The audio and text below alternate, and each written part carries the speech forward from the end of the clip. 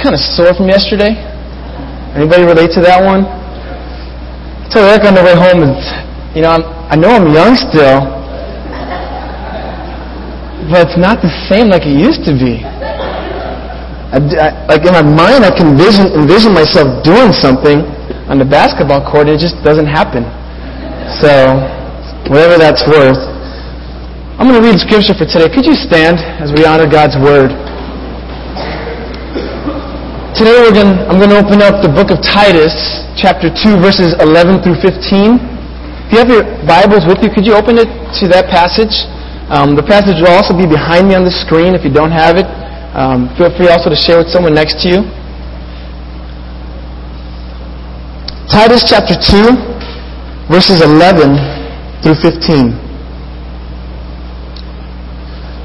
For the grace of God has appeared, bringing salvation for all people, training us to renounce ungodliness and worldly passions, and to live self-controlled, upright, and godly lives in the present age, waiting for our blessed hope, the appearing of the glory of our great God and Savior, Jesus Christ, who gave Himself for us to redeem us from all lawlessness and to purify for Himself a people for His own possession who are zealous for good works.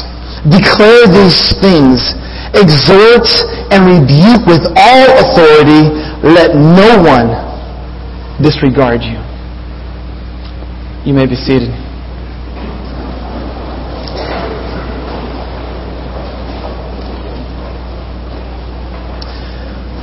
Would you pray with me?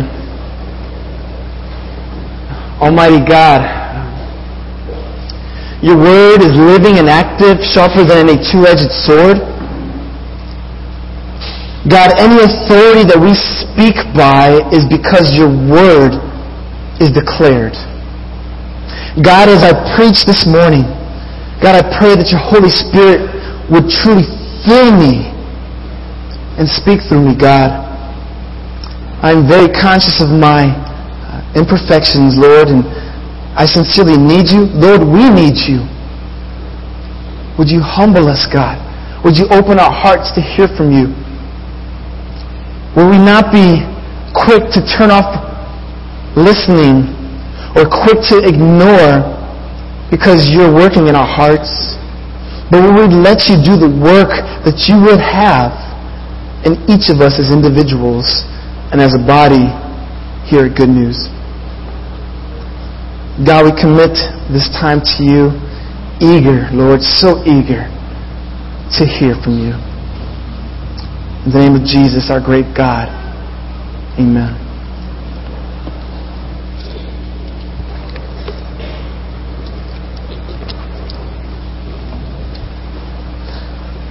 I titled my sermon today, Sacred in Sin City. Never seen the movie Sin City, never read the graphic novel, and after reading the summary and reviews of the movie, I don't want to do either. But I think the title characterizes not just Chicago that we live in, but the culture that we live in. It pervades our culture, this idea of sinfulness. It's what our culture values. It is kind of the norm. It's the way that we are stuck. And I want to know what it means to be someone who lives sacredly in Sin City. The sermon stems out of several weeks of prayer and meditation, asking God what to preach on. And at least 4 different things came to mind as I pondered what text to choose, what topic to preach. The first one is this reality that our culture, the sin in it, is so seducing. It allures us. And in particular, I felt a specific burden for those of us who are here today and are single.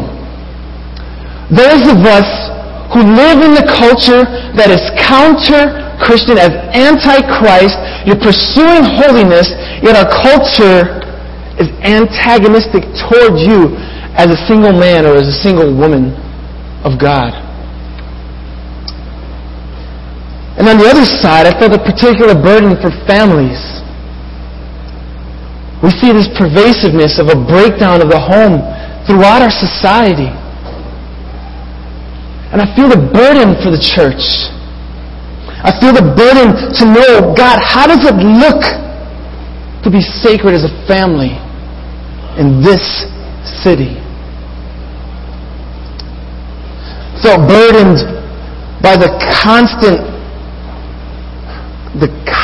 temptation that faces us through media, through billboards, through television, internet. Temptations towards sexual immorality, temptations for greed, for arrogance, for thinking that we're good. And fourthly, the burden is that the Holy Spirit would purify us and that we would live holy in this generation. So thus it is sacred in Sin City. I recognize that here present with us there are all types of people, young, old, married, single. And there are also those of you here who definitely know that Jesus Christ is your forgiver of sin, that He is your hope for eternal life, and that your confidence and trust is in Him.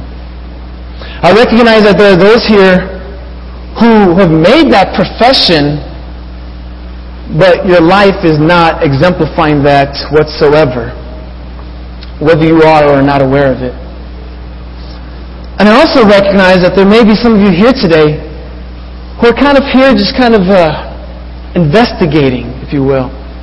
Not sure where you stand in relation to Jesus Christ. You believe He existed, but whether or not He is God, whether or not He died for you, whether or not that He offers hope for eternal life, you're not certain about.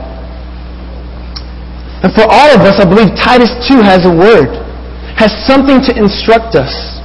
And at the end of this message, there is a decision we all have to make.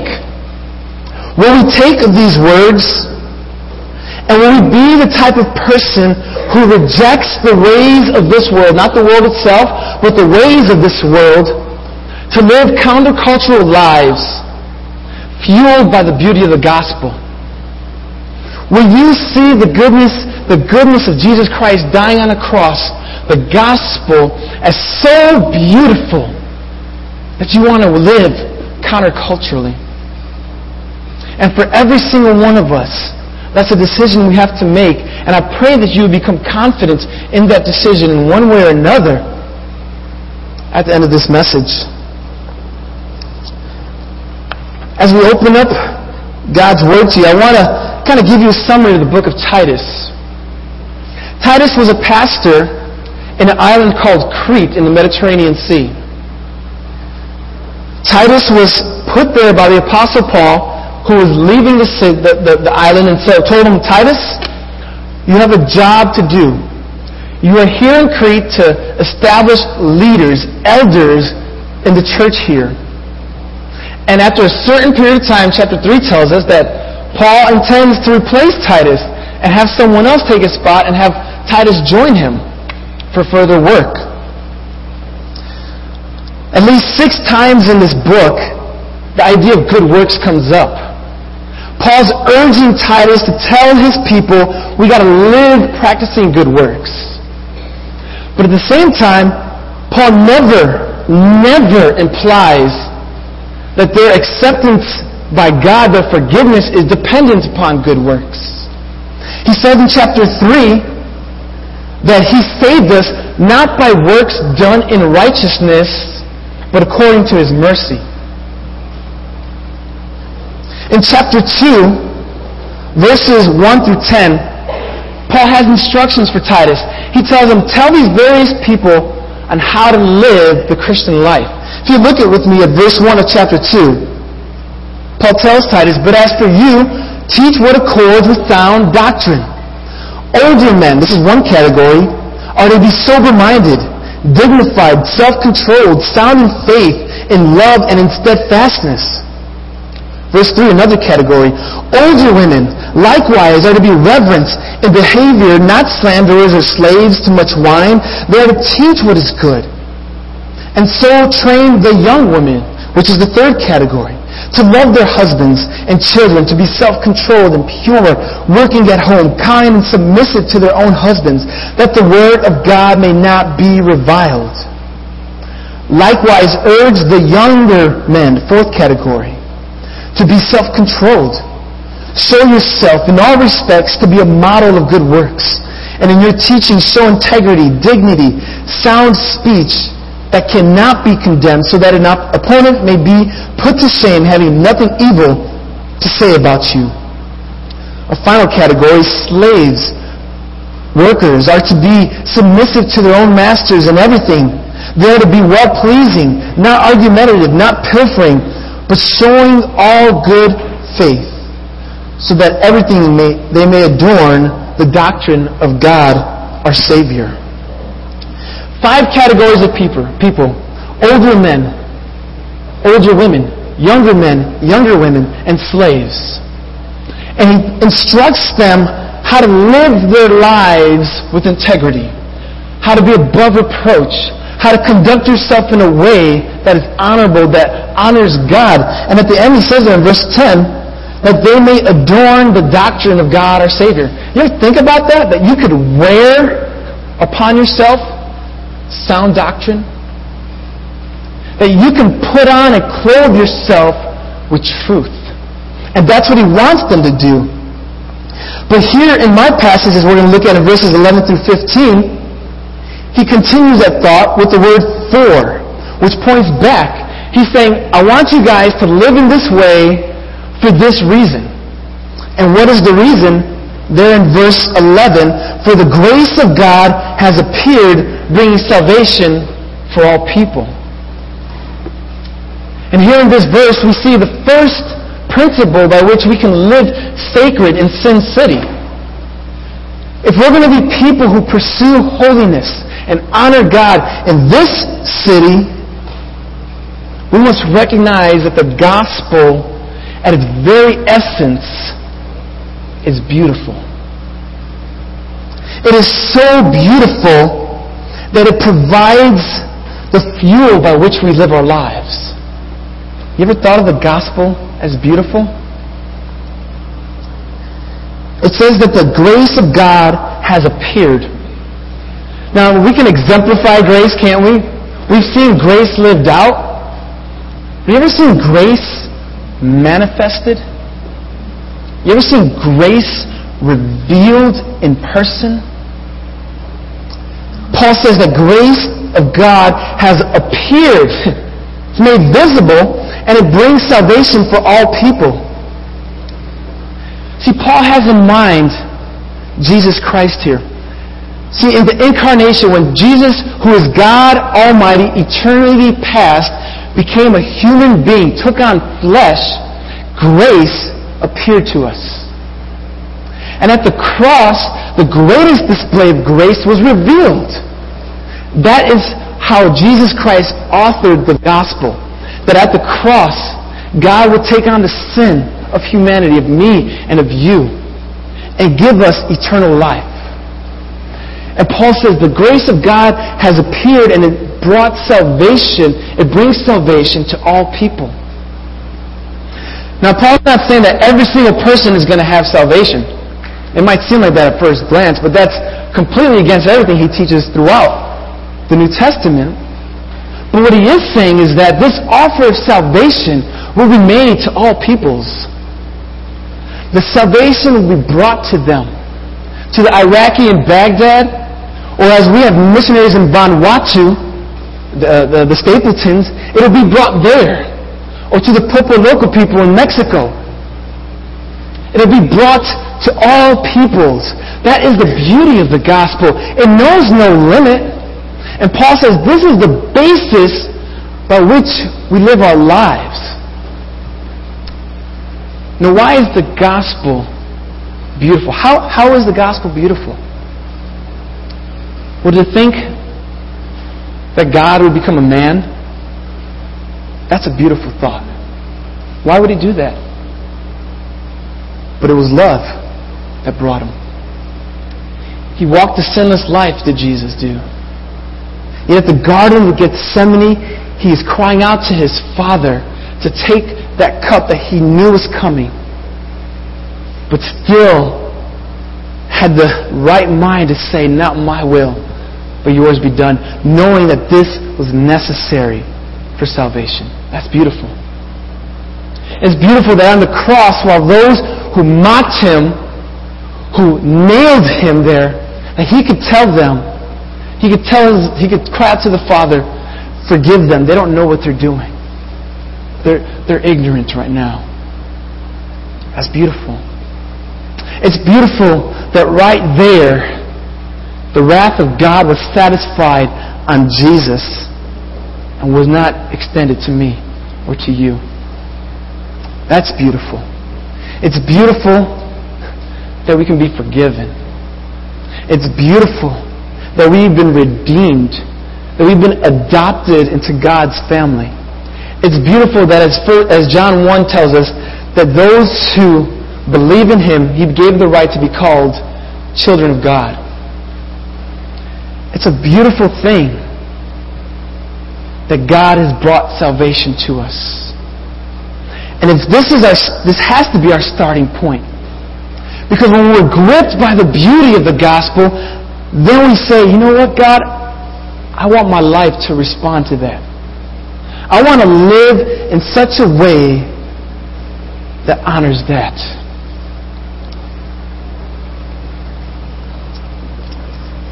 Isn't there great rest to lay your head down at night knowing that your eternal destiny is secure not on your own merits but on the perfection of Jesus?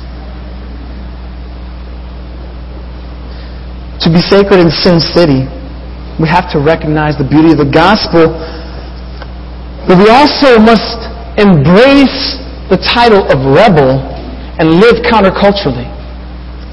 Now what I mean by this is this reality that the culture is doing one thing, and to be a Christian in the culture, we've got to do another. Are we not rebelling against it? Aren't we living counter-culturally? Paul shows us that in verse 12, that the grace of God trains us to renounce ungodliness and worldly passions. You see that? It says that the grace of God has appeared, bringing salvation for all people, and it trains us, or instructs us, or teaches us to renounce ungodliness and worldly passions. When Jesus Christ came on this earth, He taught us, He provided for us a new way of living, a new example to follow. And when we've trusted in Him, we have the Holy Spirit that fills us and is our teacher. And He teaches us how to live in such a way that renounces or denies or says no to ungodliness and worldly passions. That's countercultural. Because when the world is saying, live ungodly, and the Spirit of God tells us, don't live ungodly, that's countercultural. If you're going to be sacred, if you're going to live in holiness, in Sin City, you've got to be countercultural. If you're doing what the culture is doing, there's nothing holy about that. Ungodliness is the lack of reverence or piety toward God. It is a blatant rebellion to God. Worldly passions are the various desires that drive people toward a way of rebellion toward God. And Paul says we need to renounce these things, that the Spirit of God teaches us to do that the grace that Jesus shows us exemplifies for us how to do that. Now I got to say this, that passions in and of themselves are not bad. Passion is not bad. It's the adjective worldly that makes a passion bad. Sex is a passion. Sex is created by God. In and of itself, it is not bad. But worldly sex is self-centered. It is self-gratifying at the expense of another. It is without the context of marriage. Worldly sex is destructive, dangerous rebellion. Paul tells us we need to renounce these ways of living. Now, as I think about renouncing ungodliness and worldly passions, there are three things that I want to address, and it's just something I really feel God's laid on my heart. And they all start with M, which is really nice because it helps me memorize it. First one is modesty, second is music, and the third is movies. What does it mean to be sacred in Sin City with reference to modesty? What does it mean to be holy in the way that one dresses?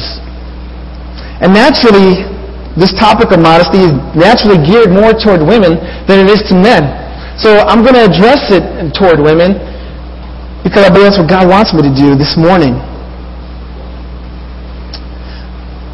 We live in a world that is anti-Christ. This anti-Christ world sets the standard for what fashion is, to what cool is, to what beauty is. And unfortunately then, the stores we shop at are influenced by an anti-Christ world. My sisters in Jesus Christ, I can't imagine how difficult it is to want to pursue modesty, to be at a store that doesn't want you to be that. If that is your aim, go the extra mile. You might have to say no to certain stores because you know that they will not make you more like Jesus. You might have to go on and try on those third, that fourth, that fifth, that sixth, that seventh pair of jeans to make sure that your outfit is modest. If you're concerned about this, when you stand before a mirror at a shopping mall or at home, prayerfully ask the Lord, "Dear Jesus, does what I wear exemplify the gospel that is beautiful? Does this shirt communicate that Jesus is my Savior?" And in a counter-Christ world, that's hard. But if you're going to be sacred in Sin City, that's what you've got to do. There's no ifs, ands, or buts about it. And that's not to say that you cannot be stylish. That's not to say that you can't look beautiful. But men of God, wouldn't you agree with me that when a woman seeks to honor Christ in her beauty with the way she dresses, is that not the most attractive thing? And when we as men not put burdens on our sisters that push them away from holiness, but draw them to it.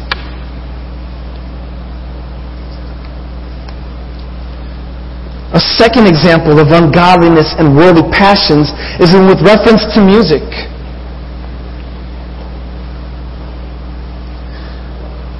The end of all music, said Bach, should be the glory of God. And the fact that many who are doing music today don't know God shows that the goal of their music probably isn't the glory of God. I'm not trying to say that we can't listen to secular music, but I do want us to ask the question, when we bounce our head to that beat or to that rhythm and we turn off our iPod, where have your affections been pointed toward? What types of passions have been aroused in your soul? Passions for the gospel or passions for the world? Does the music you listen to subtly taint the beauty of the gospel to mar the beauty of the cross? If at the end of the day the things that enter your ear distance you from an eternal perspective, what will that do to you long term? But to take you away from eternity's mindset. And we can ask the question, well, how far is too far? Or what is or is not appropriate? And that's a tough question to answer. But I think more times than not, we do know the answer before we've asked the question. Charles Spurgeon said, I sometimes get this question put to me concerning certain worldly amusements. May I do so-and-so? And he says, I am very sorry whenever anyone asks me that question because it shows that there is something wrong or would not be raised at all. If a person's conscience lets him say, well, I can go to A, he will very soon go on to B, C, D, E, and through all the letters of the alphabet. When Satan cannot catch us with a big sin, he will try with little ones. It does not matter to him as long as he catches his fish. What bait he uses. Beware of the beginning of evil. For many who bade fair to go right have turned aside and perished amongst the dark mountain in the wide field of sin. That's a telling statement. Jude tells us to be careful when grabbing one out of fire because we ourselves might be burned. But what if we ourselves are sticking our hand in the fire for no reason whatsoever? We will get burned. A third example of ungodliness and worldly passions is movies. You could throw TV in there as well, but TV doesn't start with an M, so I couldn't go with it. You ever been amazed by what passes for PG? I'm embarrassed to watch PG movies sometimes with my daughter around. Let alone a PG-13 movie. I don't do that with her around. But if I had a 13-year-old, much of the things we see on PG-13 are things I wouldn't want my 13-year-old to see. We have to be discerning, certainly. But I want to go after even something more obvious that I feel like is not as obvious at times to people in the church, certainly not those outside.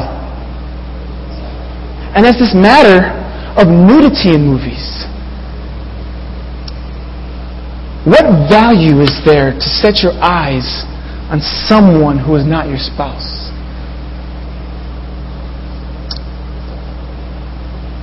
What standards do you set on your movie? How do you screen what you will watch?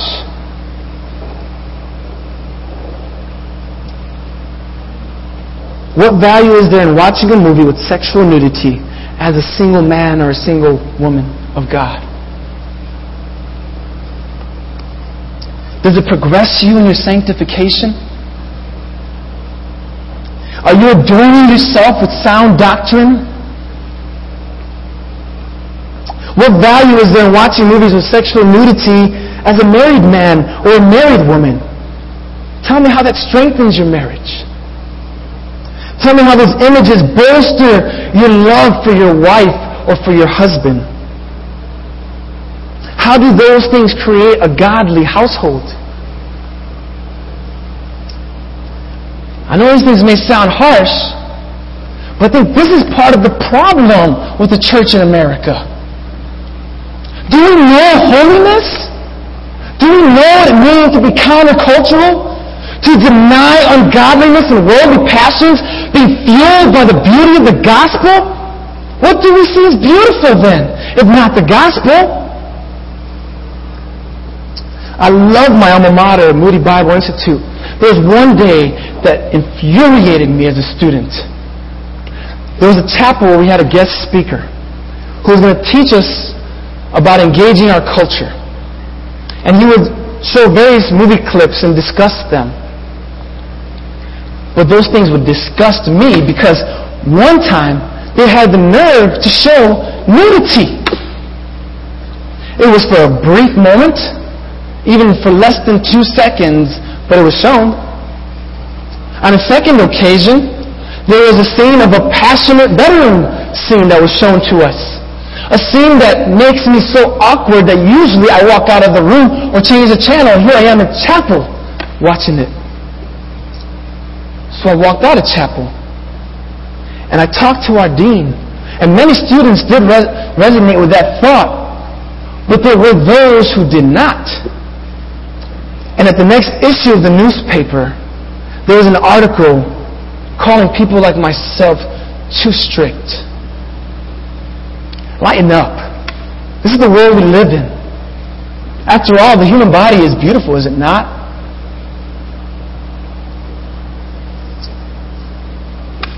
I can't lighten up when there are men on my floor wrestling with pornography and are seeing that in chapel. If we wrestle with purity in our daily lives, why would we put that in front of our eyes?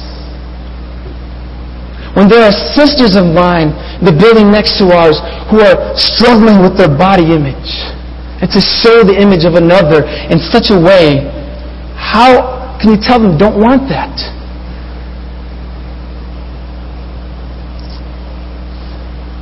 People call me strict, but I'll tell you that God has blessed me and my family for these rules. These I'm not going to call them rules, for this perspective. There was something that we put in place while Eric and I were dating. Not always, but it came about several years into our relationship, that we would not let our eyes see those things. And we've maintained those standards even as married people. I hear people say sometimes, when I'm married, then I'll watch that movie. Why? For what benefit? And some of you here today, feel these words pierce your heart. And the deceiver might be trying to get you to think otherwise and say, well, this is the way you've been doing it for years. I mean, what haven't you seen that you're not going to see again? It's not the issue is what you have or have not seen. The issue is holiness. For the grace of God has appeared, bringing salvation to all men, training us, instructing us, teaching us to deny ungodliness and worldly passions. To deny the Spirit's leading is to quench Him. Then we're like the world. Some might cry legalism. That's legalism. Let me define legalism. C.J. Mahaney actually has the best definition. Legalism is seeking to achieve forgiveness from God and acceptance by God through obedience to God. In other words, a legalist is anyone who behaves as if they can earn God's approval and forgiveness through personal performance. That's a correct definition. That's not what I'm saying. That's not what Paul is saying. That's why that's not what I'm saying. Paul said, salvation is not by works, lest any man should boast. But then here he tells them, live in holiness. This is a matter of holiness. So he says we need to deny those two things and then embrace these three things. We must live self-controlled, upright, and godly lives in the present generation. We need a change of taste buds. I remember the best steak I've ever had. It was on the 95th floor of the John Hancock building, and I didn't pay for it. A good friend of mine knew a very wealthy man who lived in Hawaii, who came over, brought like 8 of us to the 95th floor and told us, I would be offended if you order based on price. That meant a New York strip steak for me. And that was the best steak I've ever had. And every steak I've ever had since, I measure it by that standard. And I say, that was good. But it wasn't the 95th floor.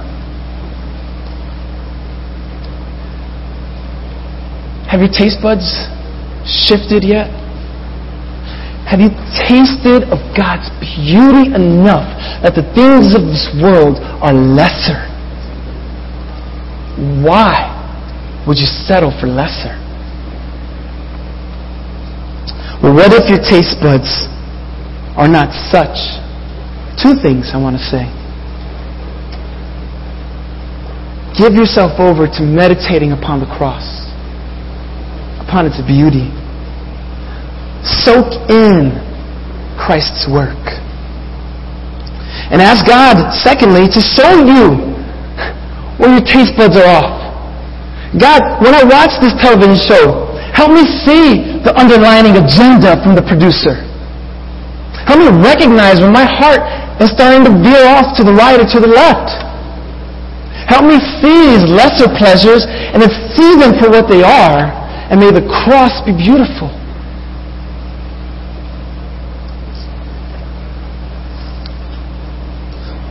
Paul continues on that we pursue this lifestyle while, in verse 13, waiting for our blessed hope, the appearing of the glory of our great God and Savior, Jesus Christ. He is our hope.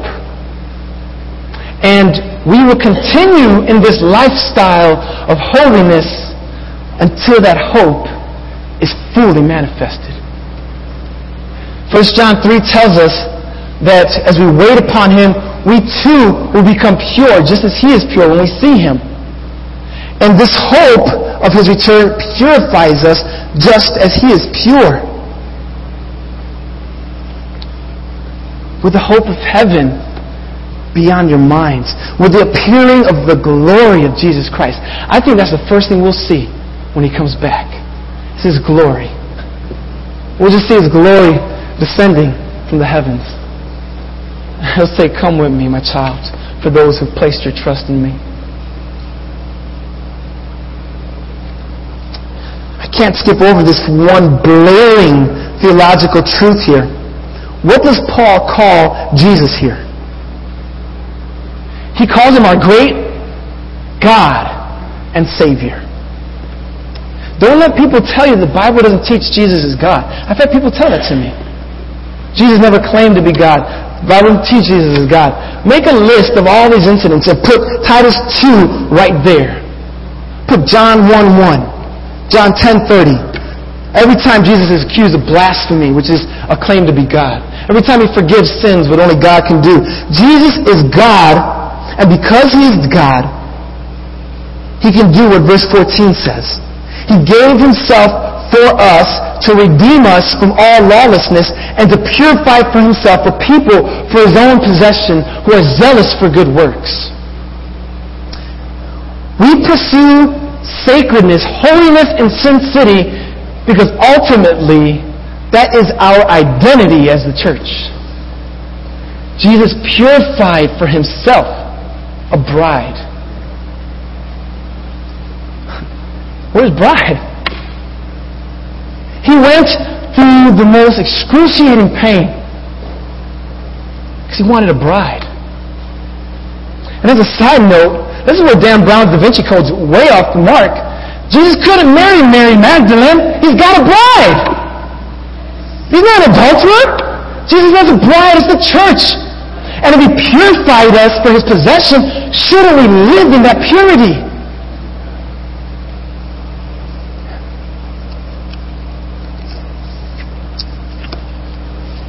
We're zealous for good works. We can't wait to do them. Jesus, this is who He made us. And Paul tells Titus at the end, declare these things. Exhort and rebuke with all authority. Let no one disregard you. Let no one tell you, this is too strict. Don't let people tell you, that's not true. Or we don't have to do all of that. Or we don't have to be this. Let no one disregard you. My brothers and sisters of Jesus Christ, would you reject the ways of this world and live countercultural lives fueled by the beauty of the gospel? Would you let the gospel fuel your lifestyle? And this is the decision you got to make that I mentioned at the beginning. Would you do that? Do you want to do that? That's between you and God. If you choose no, then know that you walk in disobedience. If you are truly God's child, why wouldn't you want to? For the grace of God has appeared and brings salvation to all people. And it trains us to renounce ungodliness and worldly passions, and to live self-controlled, upright, godly lives in the present age while we wait for the appearing of our great God and Savior, Jesus Christ, who redeemed us from all lawlessness to purify for Himself a people for His own possession who are zealous for good works. I pray that that would be you. Father God, we commit this to you. Oh Lord Jesus, help us. When the gospel isn't sweet to us, break us, God. When the evil things of this world seem beautiful, God, show us. God, grab us. Lord, we want you. We do. For those who don't know you, Jesus, would they come to know you and taste and to taste the best. In Jesus' name, amen. I'll ask the prayer counselors to come forward. If you want to be prayed for, if something here that God spoke to you, and you want prayer, you want someone to come alongside of you, come forward in prayer. Zephaniah 3:17 is a verse that brings me comfort. It gives me great joy because it reminds